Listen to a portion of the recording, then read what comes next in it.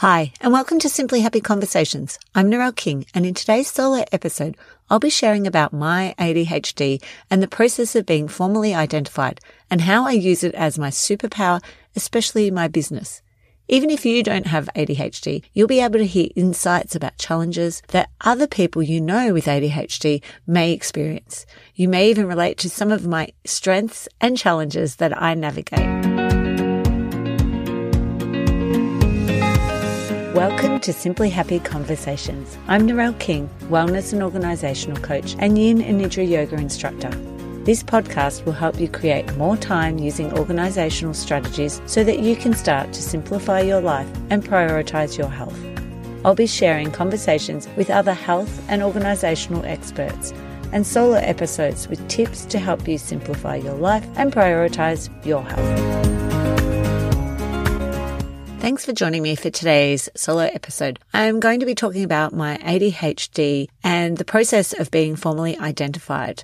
I'll be sharing some of my strengths and some of the challenges I've navigated over my lifetime. So the information I'm sharing is regards to myself and what I've learned in the process. It is not necessarily going to relate to you, even though you may have ADHD yourself. At the end of 2021, I was formally identified as autistic, and the psychologist did mention that I may have ADHD, but that would be a separate process that I would need to go through. I also have children who have ADHD, so the likelihood of myself or my husband or a family member having it is really likely because it is hereditary. After listening to several podcasts, Tracy Asuka, ADHD for Smartass Women, My Lady ADHD, The Late Diagnosed Club, Beautifully Complex, and following lots of accounts on social media, I saw so many similarities in stories shared and self-identified back then, probably maybe 2 years ago myself. It wasn't until this year that I was actually formally identified through a process with a psychologist who specializes in ADHD diagnosis. I chose to go down that way and have a formal diagnosis for myself, also for my children, because they've both had their formal diagnosis as well. And you don't need to. It's really a personal choice as to which way you go, whether you self-identify or you formally identify. I feel like I'm from a very privileged position to be able to do it because it is a very expensive process to do.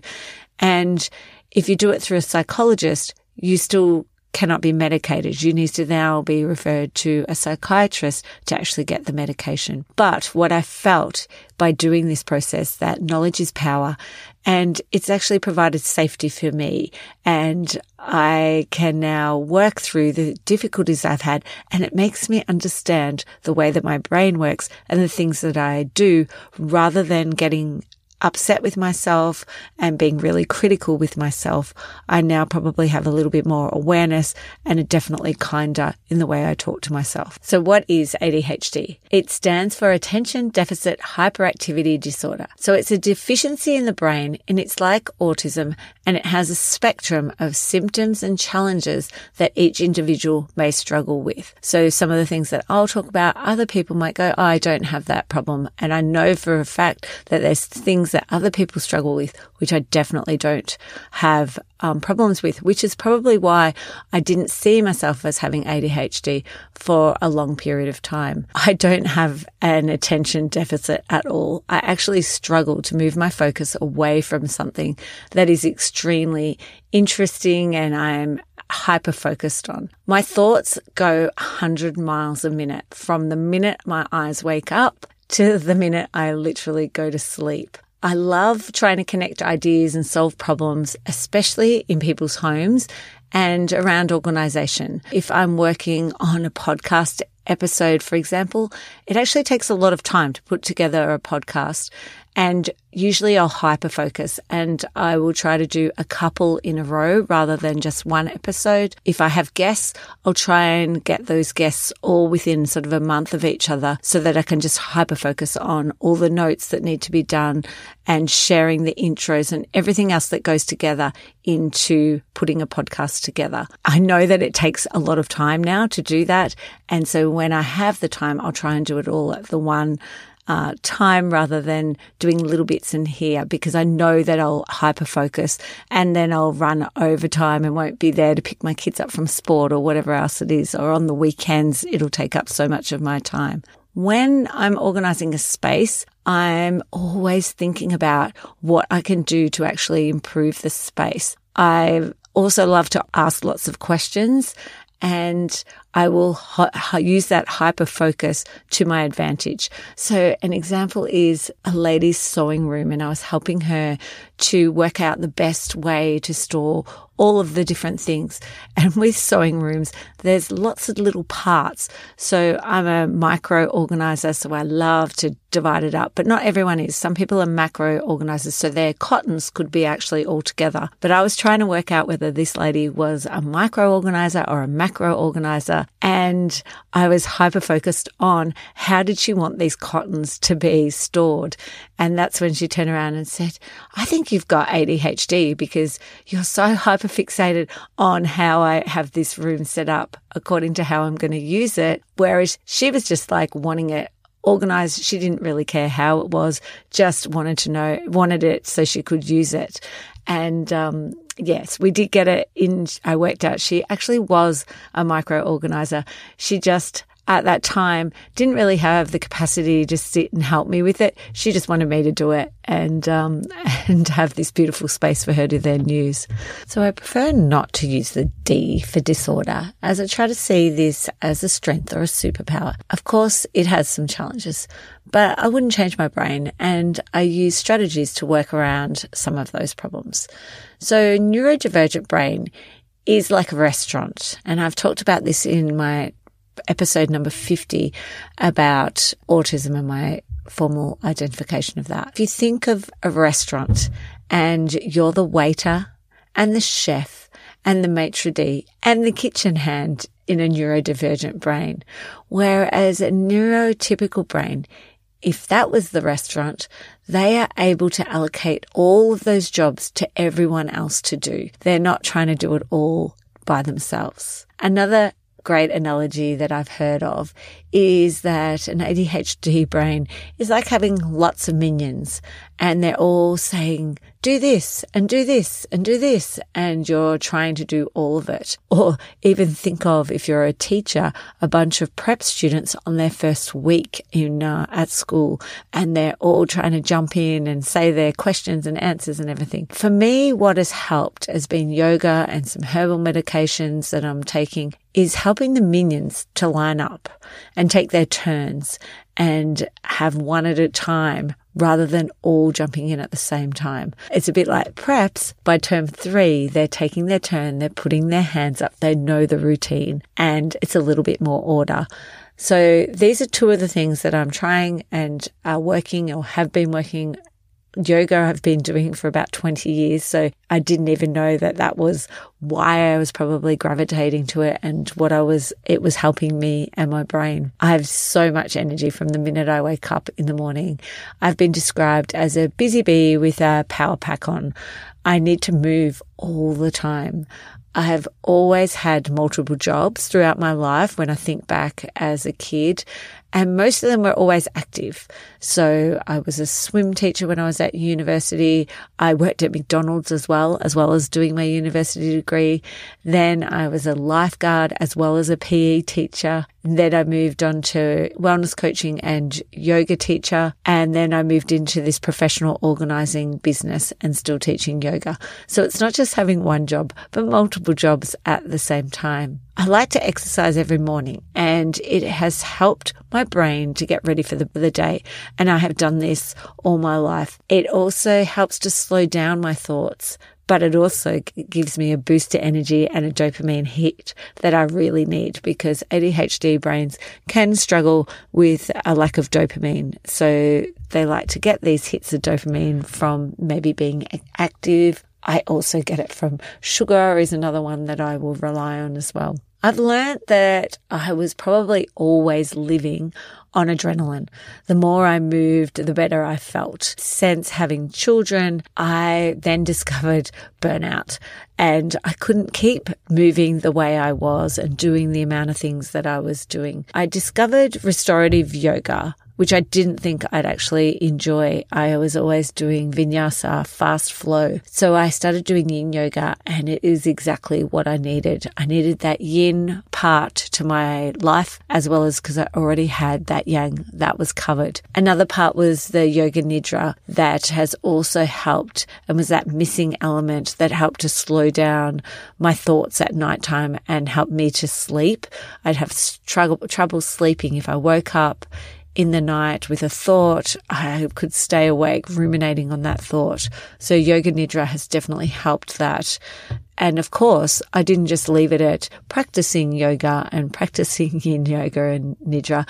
I decided I would then go in and train in both of those types of yoga. And I've done several trainings over the past 5 years. It has definitely helped me be in the moment rather than thinking about the future or focusing on the past, which is something I did as a teenager, as a young kid, even early 20s before children. Yoga has helped me now to be more in the present moment, to bring my focus to my breath and just awareness to everything else around me and in my body. Professional organizing is also using my energy in a positive way, and I find it's using my strengths around organization, that ability to see a bigger picture and make suggestions on things that we could move and ideas that come in to change a room to make it more functional. I was doing retreats and I found that they were very draining. As much as I loved them, being there with a group of women and sharing all these different elements that they could bring into their life to be more restorative and connect to themselves, I also found I'd be extremely drained after doing this. So for the moment, I've put the retreats on hold. I'm not saying I'll never do them, but at the moment, I just need to step away and just focus on the professional organizing. I hit a wall at the end of most of my days. I can't remember nouns. I can't remember names. And my family are great at impersonating me when I'm exhausted. I'm not good at preserving my energy for later in the day. It's something that I'm working on and I'm getting a little bit better at. I now understand it and understand burnout, and obviously yoga has been helping me to bring that together, as well as kinesiology, and some work with a psychologist has also helped me to understand a little bit more around that burnout. Impulsivity is something I probably struggle with. Having a lack of impulse control is both a strength but also a challenge. I could talk underwater, especially if it was something I love. Like if I look back at my reports, it says, Narelle was a great student. She needs to, though, know when it's time to work and know when it's time to talk. Or Narelle needs to concentrate more and put her energy into her actual work rather than the conversations around her. I could talk underwater was something that I heard a lot when I was younger.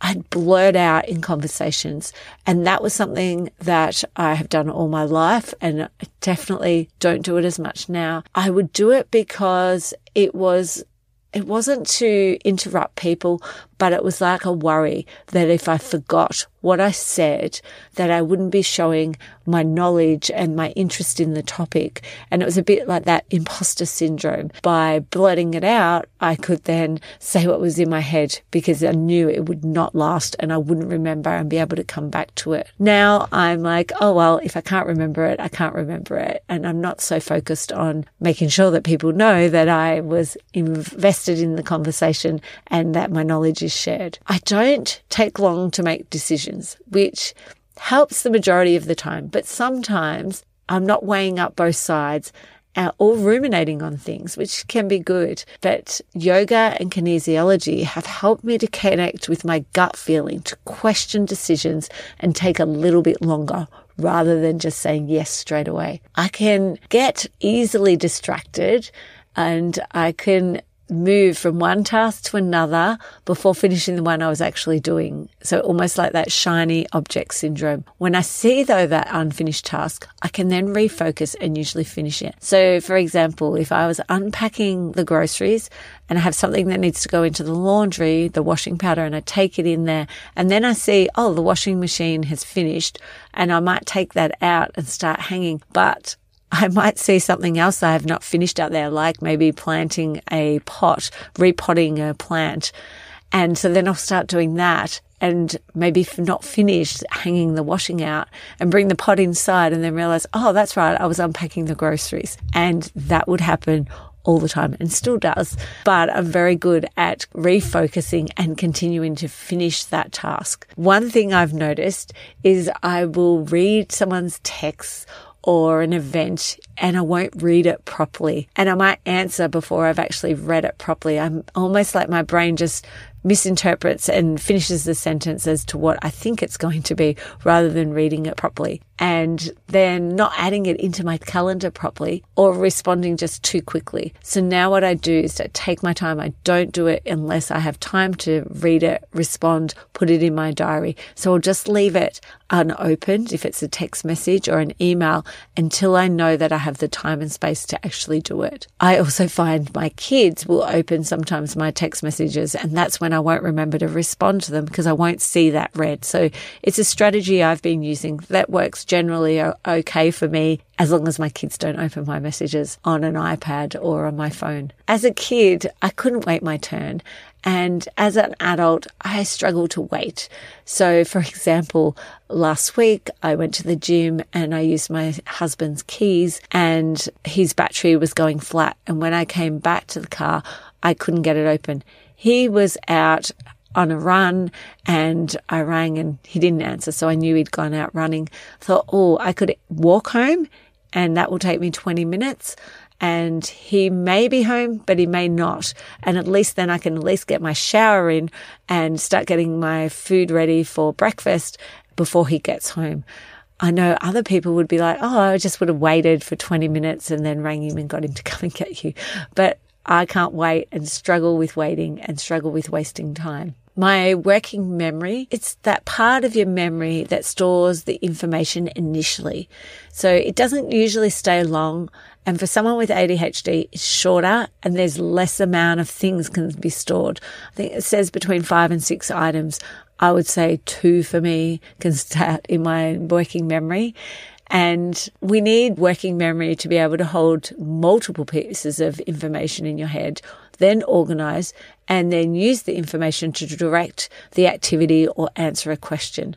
But mine is like a goldfish memory. I forget what I'm doing, even what I'm saying. And that's why I use lists and reminders.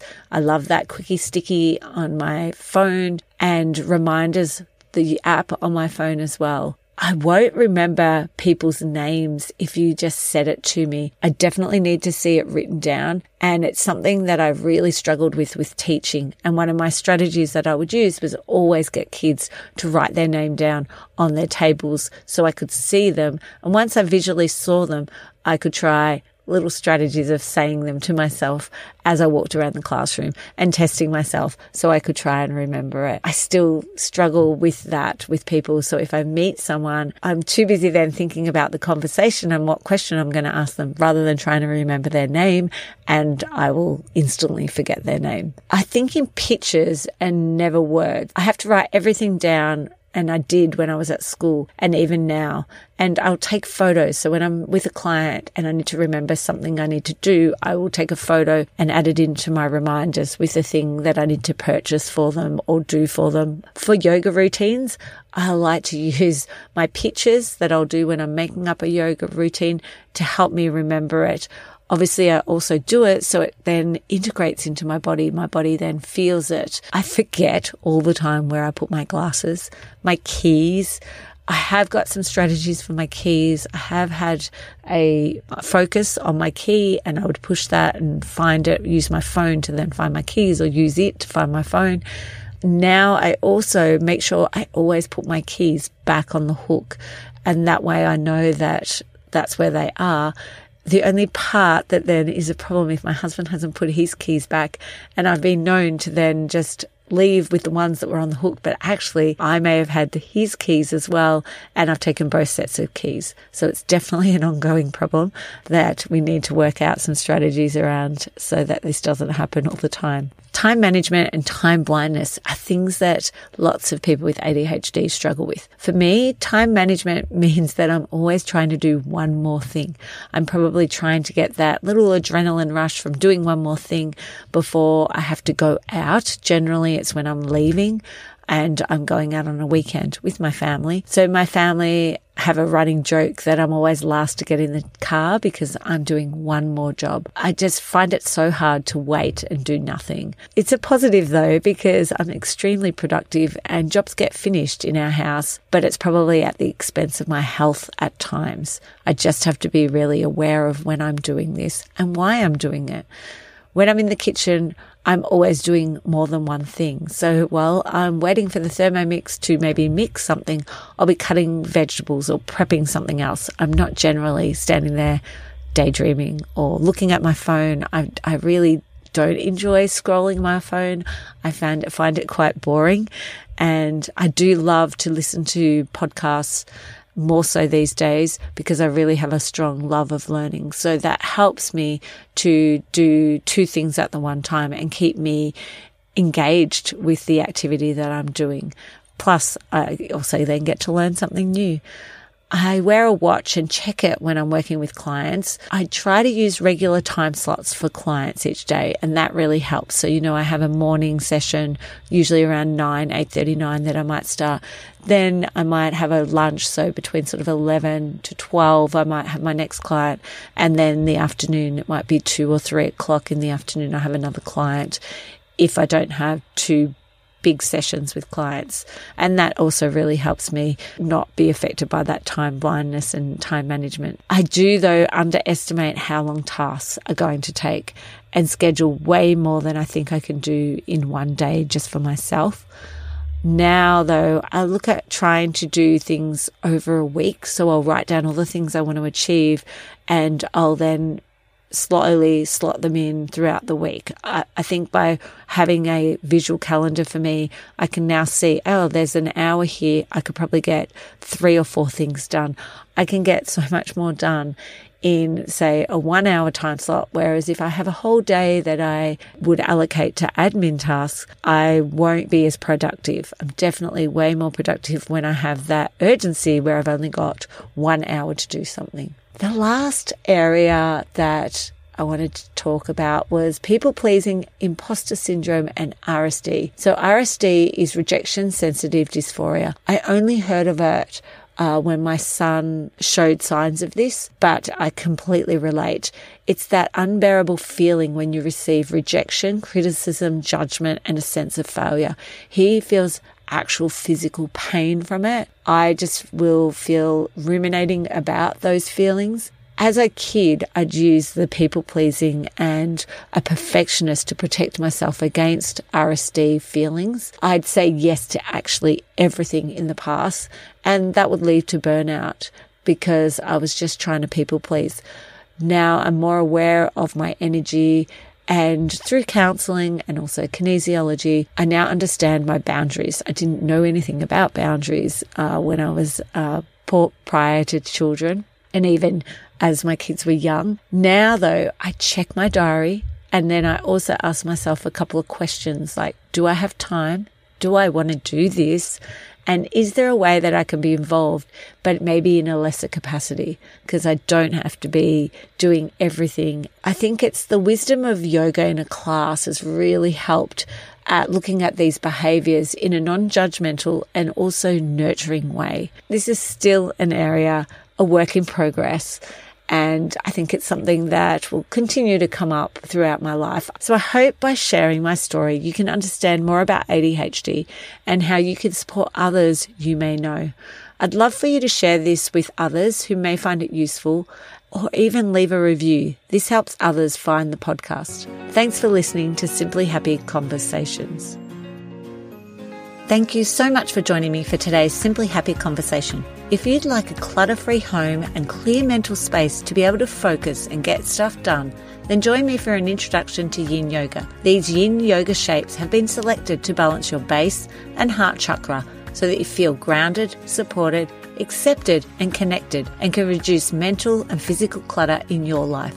Get immediate access to the free short videos and take the first step towards a clutter-free home and mind. Head to simplyhappy.com.au in the resource section and start today.